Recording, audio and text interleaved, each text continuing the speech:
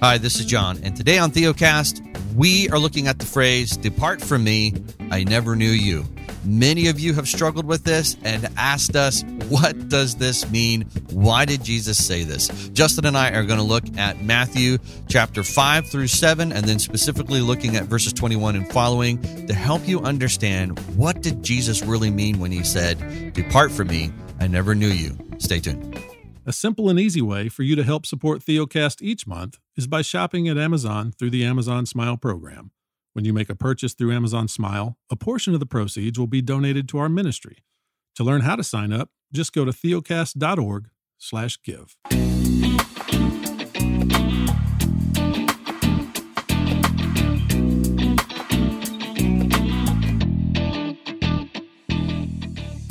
Welcome to Theocast, encouraging weary pilgrims to rest in Christ. Conversations about the Christian life from a Reformed perspective.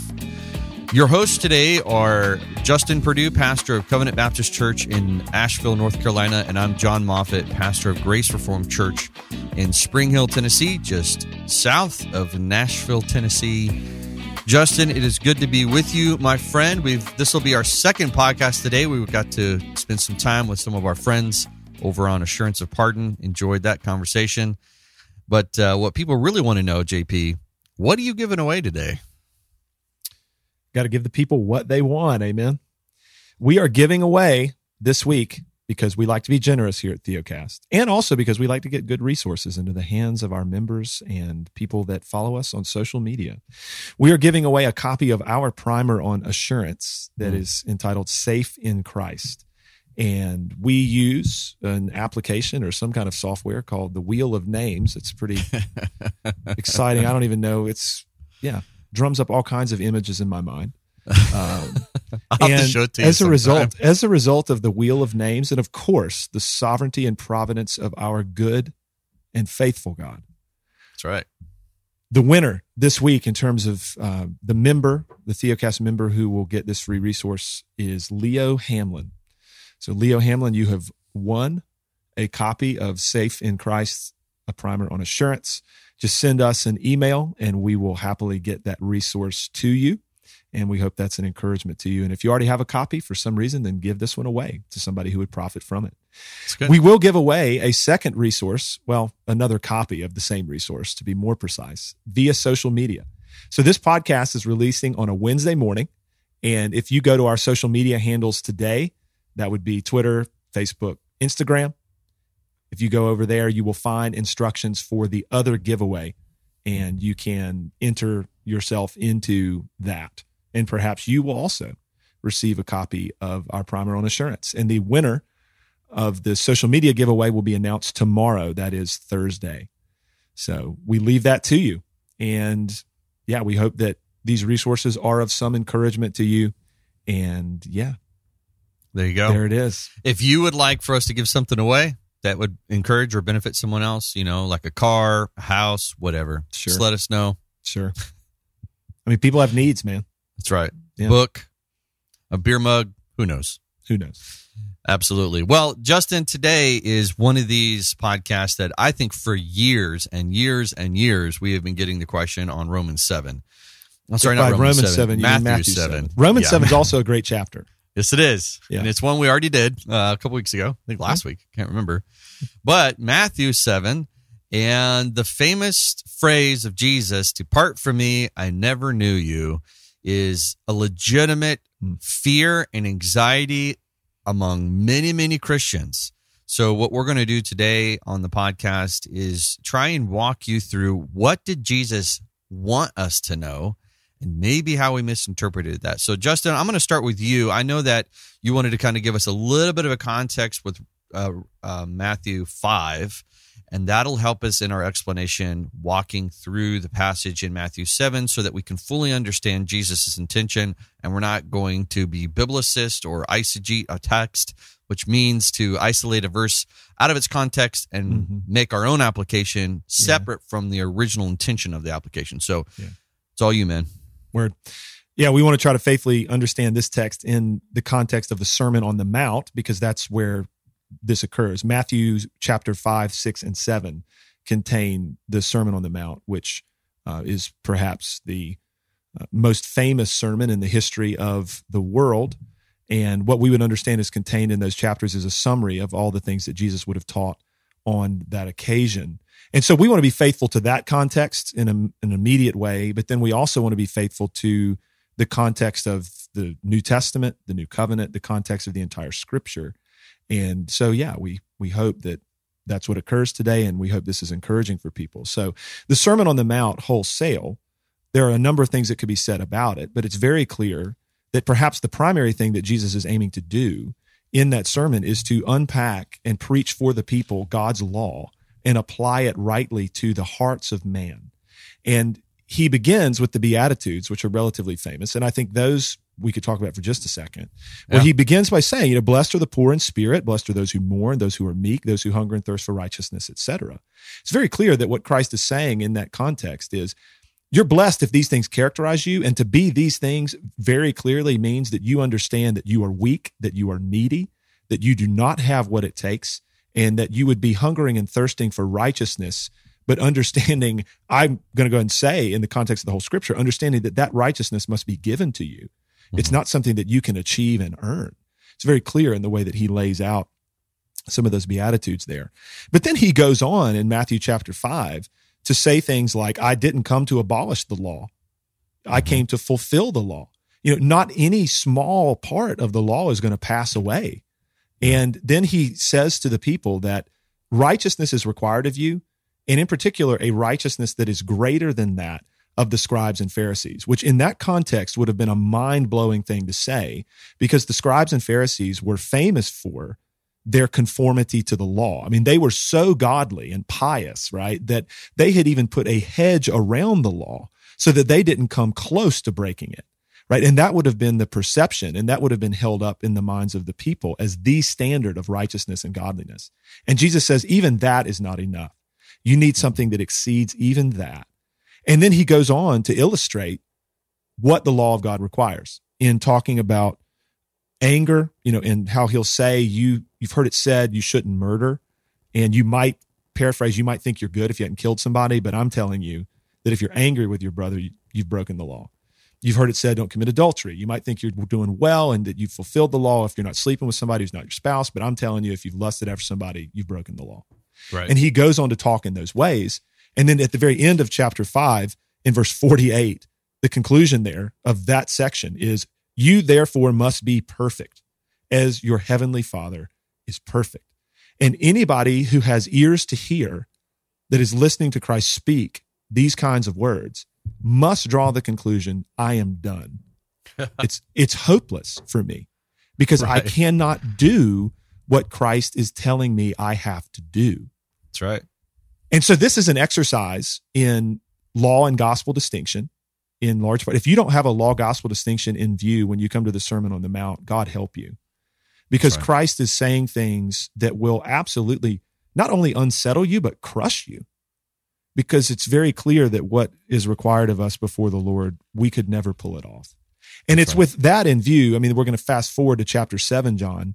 Hey, before you do, I think it's helpful just to even read the beginning of verse 6, because he is setting the tone of who he's talking to. Beware of practicing your righteousness before other people in order to be seen by them, for then you will have no reward from your Father who is in heaven. So he is dealing with an issue of self-righteousness. Well, I think this is so important. Yeah, self-righteousness and this kind of very external, showy religion. I mean, even when he teaches us to pray, in the famous model prayer, the Lord's Prayer, what does he say right before it?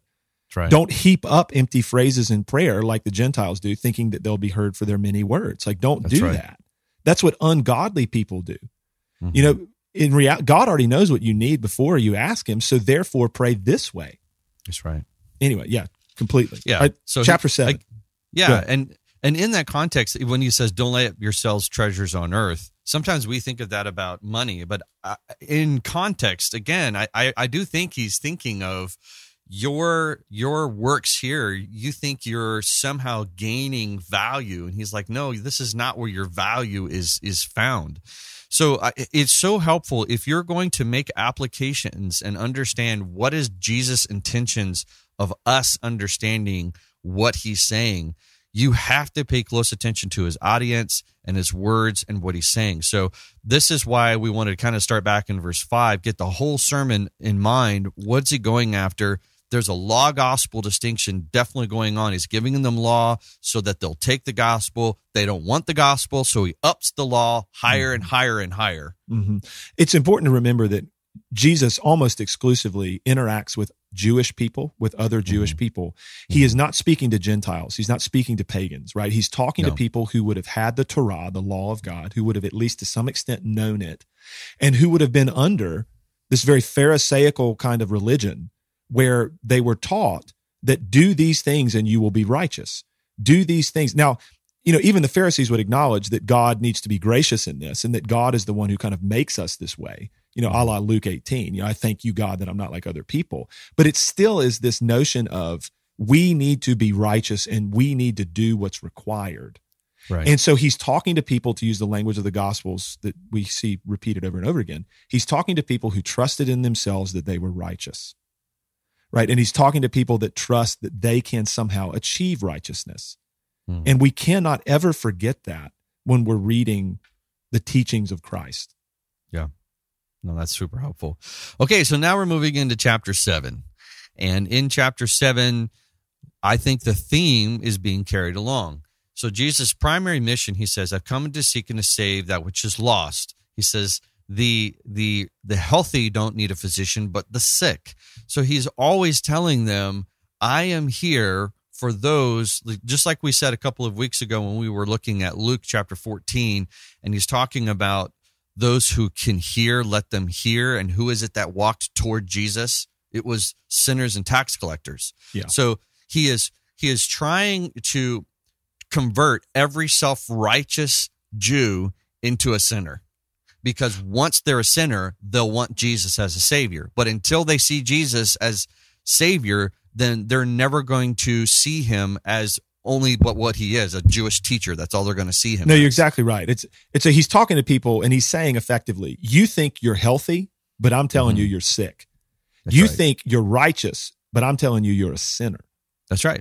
Totally. So then you look at verse chapter 7. If you pay attention from chapter 5 going forward, it seems like Jesus just keeps upping the wall so high that eventually no one will think they can climb over into acceptable righteousness in the presence of God, but they don't. So Jesus says, "Judge not, that you be not judged. For with the judgment you pronounce, you will be judged with the measure that you use with your own measure." So, because what are these people doing? Oh, I'm a righteous person, and they're not. And Jesus is like, don't do that. Like, no, well, you're not understanding. It's straight up Romans 2, right? When you do that, what you're effectively doing is this. You are judging other people because they have not met the standard that you are holding out for them to meet.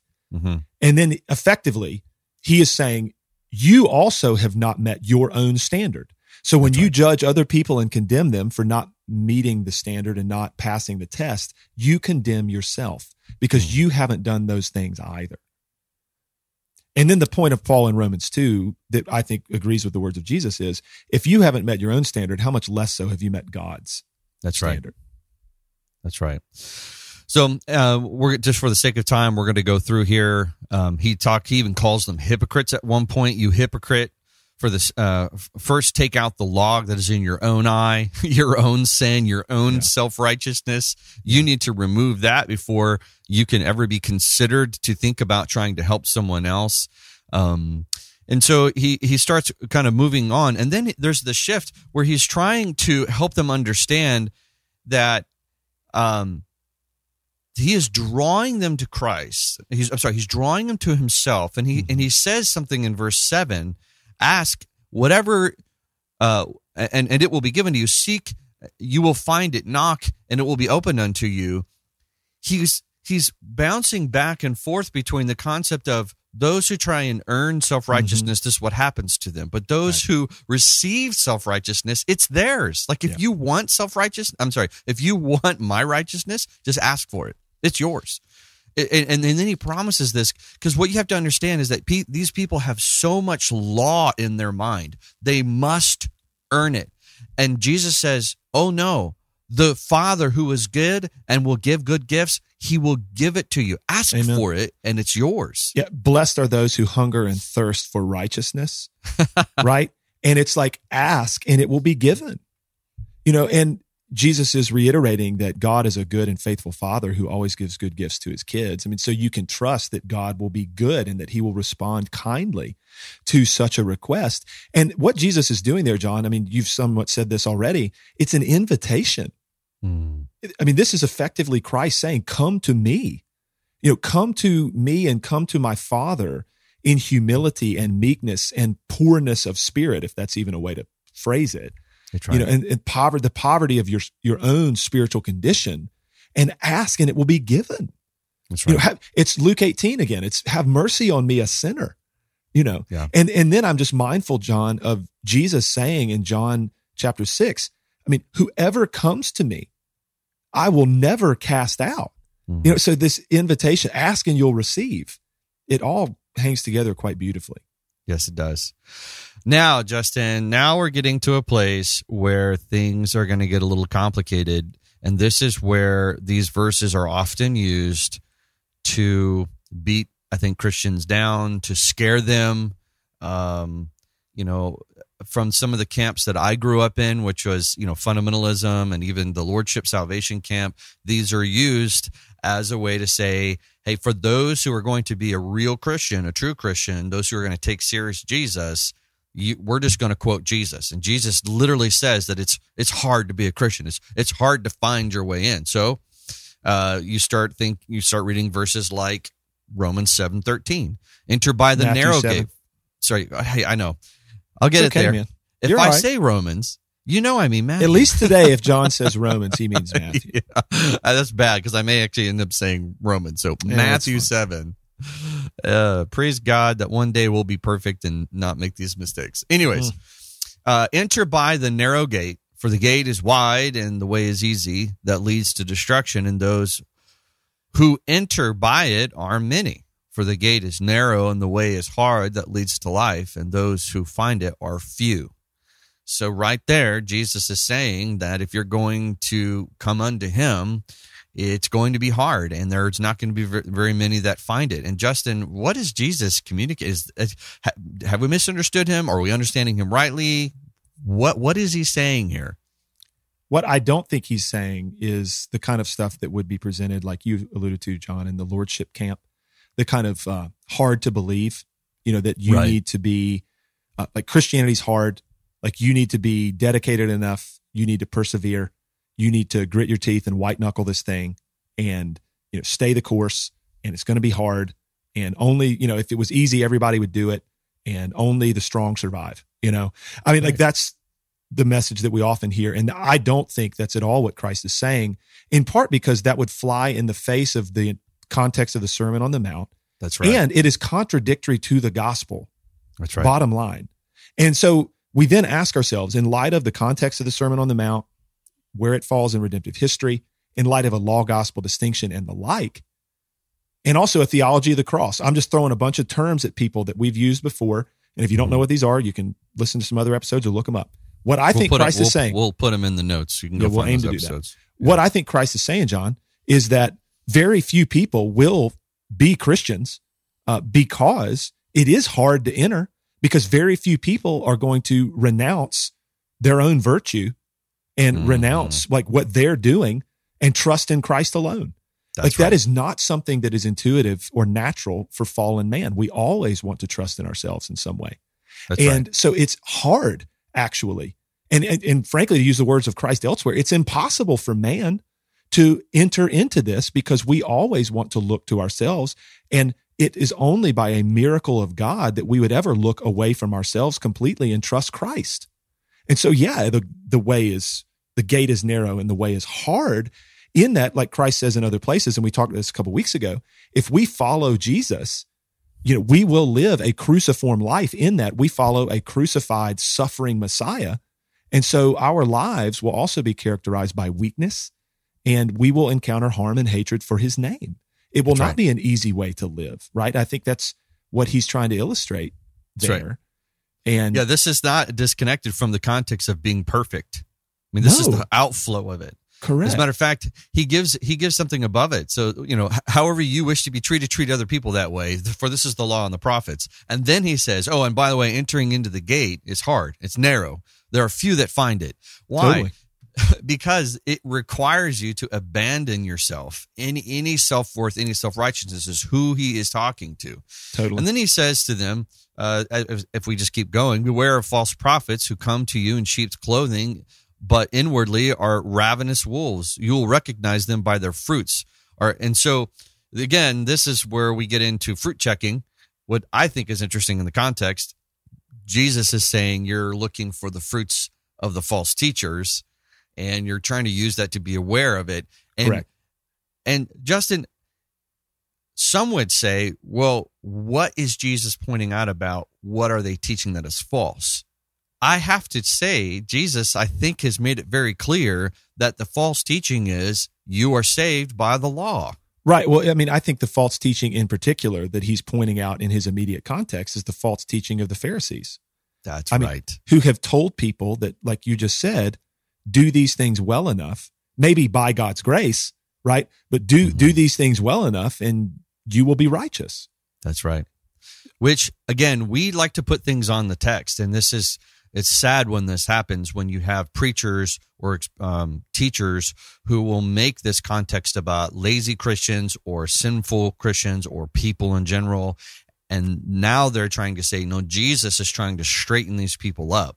And he's pointing out, saying, you can say you follow Jesus and live however you want. And that's what Jesus is pointing out. It's like, if you're going to follow me, it's going to be hard. And you need to be aware of these people because they're going to have bad fruit. Jesus is not talking about people who are claiming to follow him.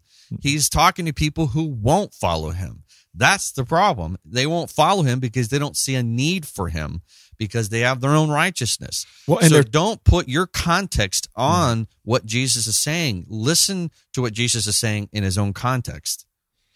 Really at the heart of what Jesus is trying to expose in the entire sermon, but in this context too, immediately in chapter 7, is this thing that we talk about all the time. Where is your trust and confidence? Right. Are you trusting in yourself and what you're doing, or are you trusting in Christ?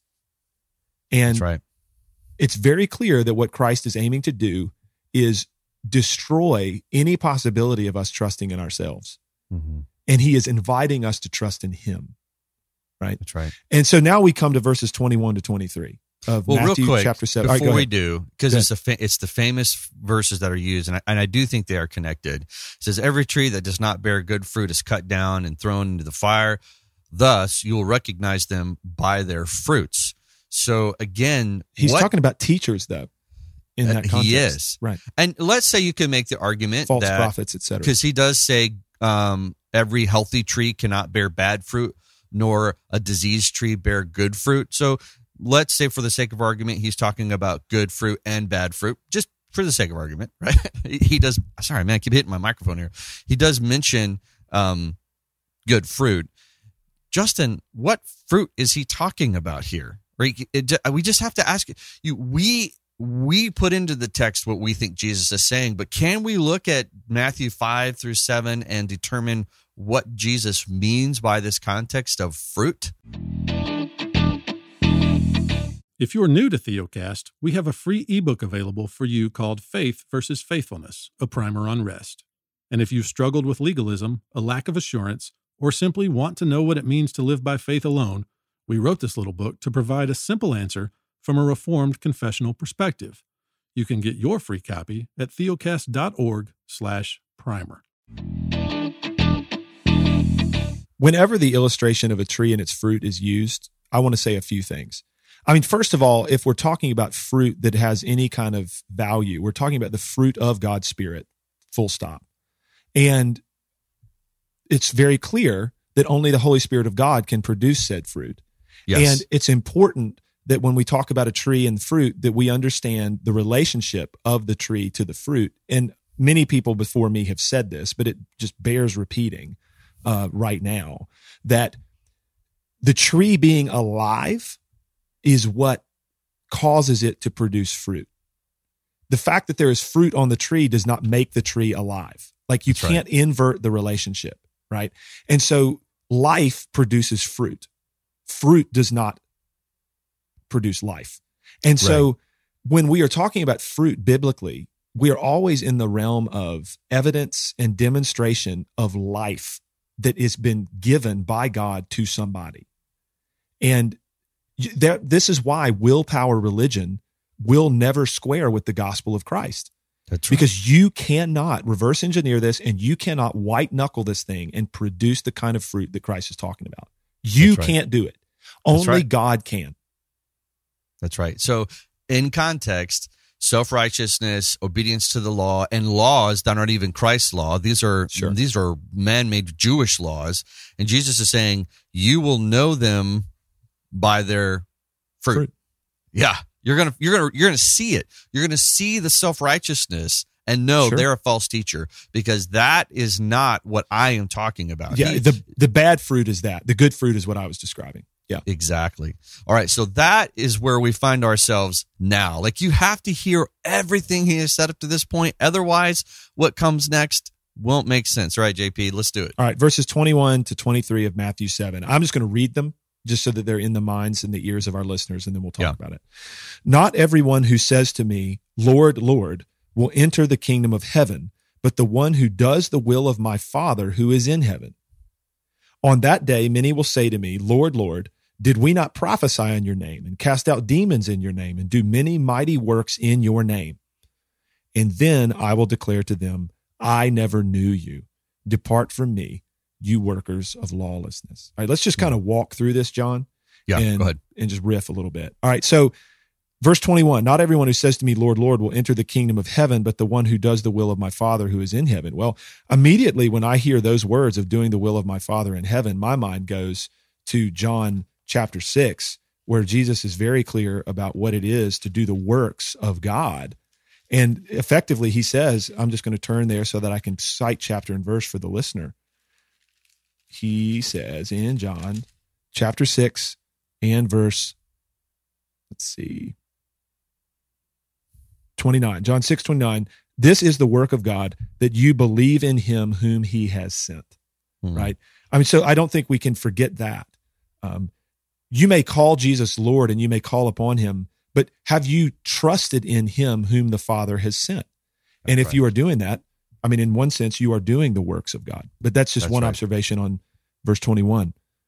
You want to say anything about that verse, John? No, keep going. I'll let you finish up, and then I'll comment. So then notice in verse 22, there will be many who say to Jesus at the end of history, Lord, Lord, did we not do all of these things in your name? Did we not do all of these works in your name? And Christ's response to them is, depart from me, I never knew you, you workers of lawlessness. I think it has to be observed in the context of the Sermon on the Mount. You have people, who are calling upon Christ and who are saying to him, Jesus, we're legitimate. Look at all we did in your name. We did it in your name, and look at all this stuff we did. And he says, depart from me. It's very clear that they are trusting in something else besides him alone. They are not looking to him. They are in some measure looking to the works they have done in his name. Mm-hmm. And Christ says to those people, depart from me, I never knew you. Now, I want to also observe from verse 23 that we can't forget something like John chapter 10, where Jesus is very clear that he knows his own, and his own know him. They hear his voice and they follow after him. I give them eternal life. They'll never perish, right? Nobody can pluck them from my hand. That stands too. And so this situation is very clear, John, in the context of everything that we've been saying.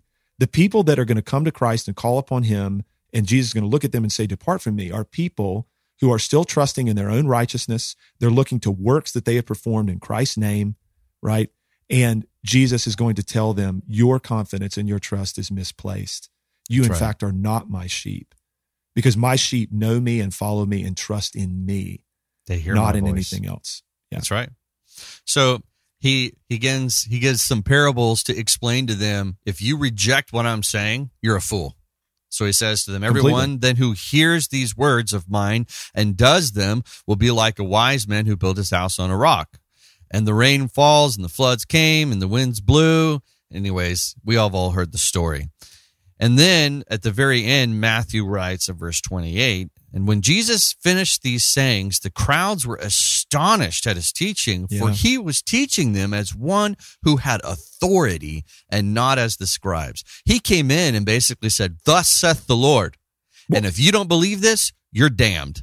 Well, in the Sermon on the Mount, I was brief, just theological comment here. I mean, it is so similar to when the law was given the first time through Moses at Sinai. That's right.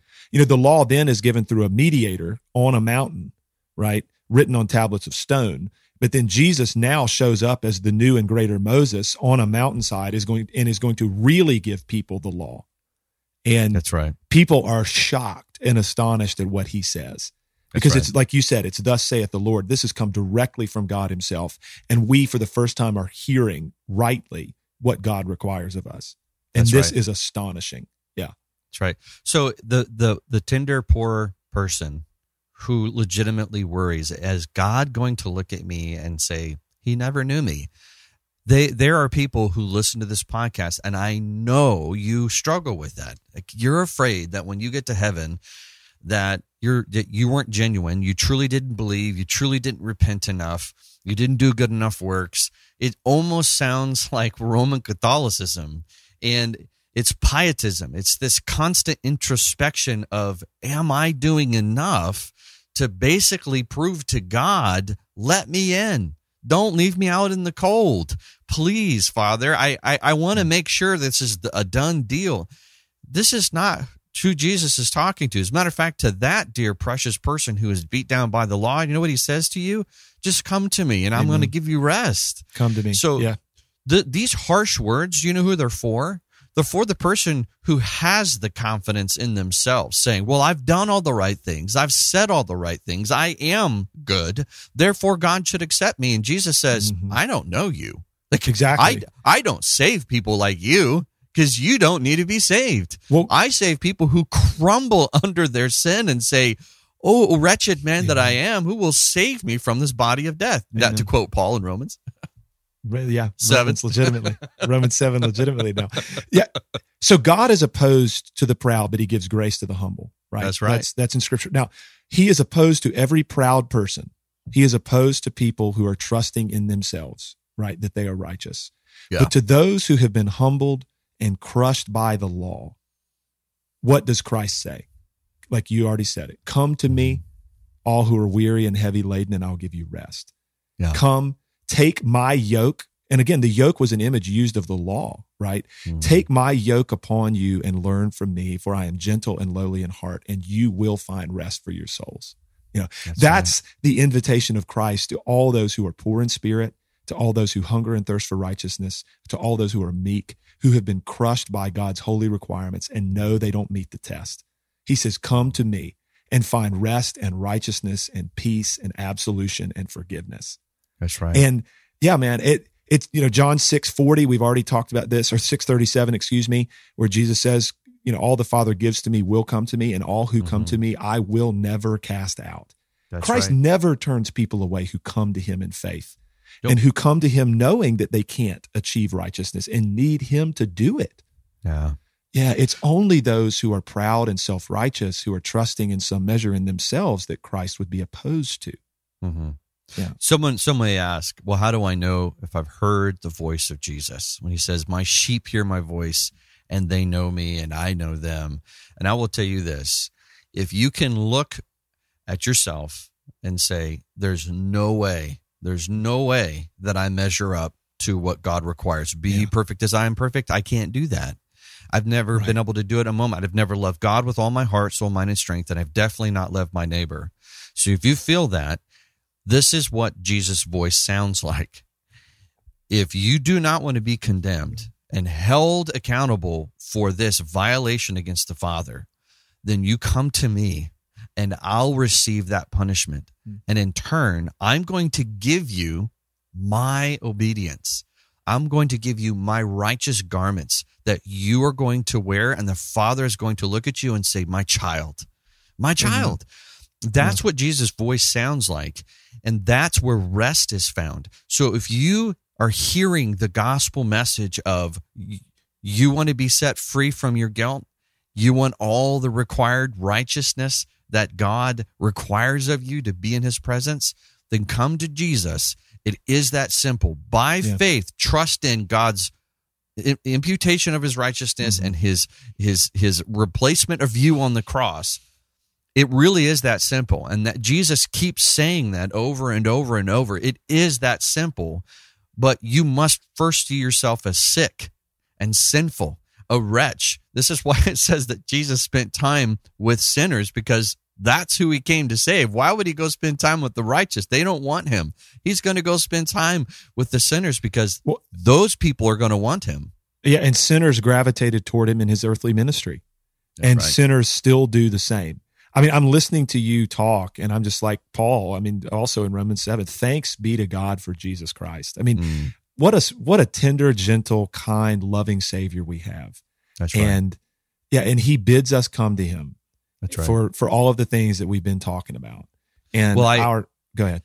The most harsh you've ever seen Jesus, when his temper is appropriately brought to a high level, the words to come out of his mouth like viper, things like that. He is not talking to those who have morally and socially destroyed their lives. He's talking to those who are presenting themselves as acceptable in his presence. He's saying, I'm God. I'm God, and you're going to come approach me as an equal? Yeah. How dare you? How dare you? Right. Or, like you said, viper, hypocrite. He tells the Pharisees that they're like whitewashed tombs, like you have it all together on the outside and inside you're dying, right. Or even when he pronounces woe upon not only the scribes and Pharisees, but also upon certain cities and stuff. And he'll say that if the works that had been done in you had been done in Nineveh would have repented, or, it will be better on the day of judgment for Sodom and Gomorrah than it will be for you, because you, again, I mean, the posture is, we don't need Jesus. We don't want Jesus. We're fine as we are. We've got this thing figured out and we're doing just fine at pleasing the Lord. And Christ's word to that is woe to you, judgment, condemnation, wrath. I'm opposed to people like that. That's right. But for those who are sinners, and like we said it already, weak and meek and all those kinds of things, who come to him knowing they're sick, knowing their need, he is gentle and lowly and gracious and tender. And like I said a minute ago, I just want to say it again. It is no shock that the sinners and tax collectors are the ones who gathered around Christ at various points in his ministry. When the Pharisees were like, nah, man, we don't want anything to do with you. It was those who knew they were a wreck who were drawn to him. And that still is true in the church.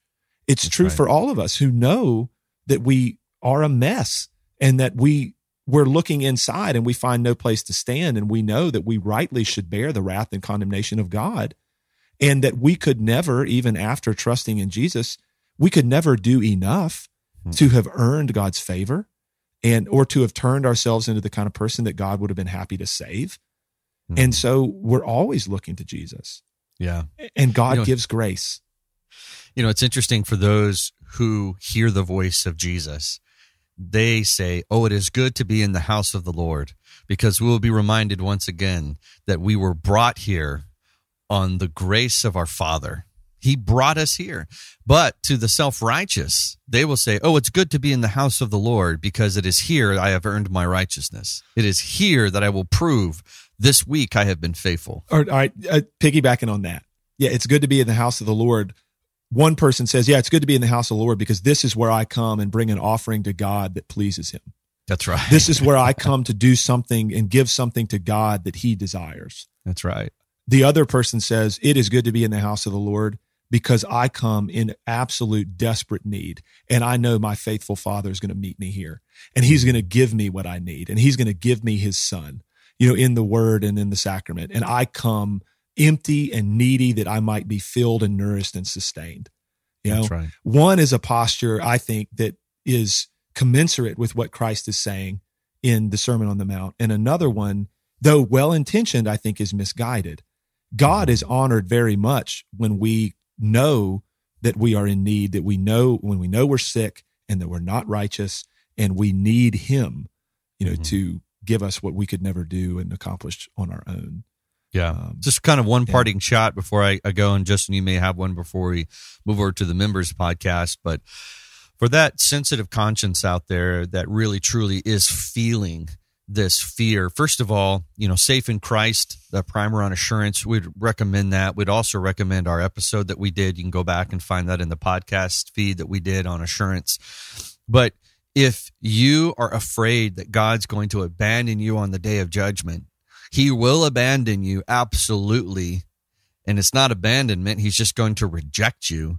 If you are showing up holding your own self-righteousness as a means by which God should accept you, you should be terrified. Absolutely. But if you're standing there utterly disgusted with yourself, saying, there is nothing good in me that God would ever accept, and if I don't have Jesus, I'm doomed, He will not turn you away. He will never turn you away.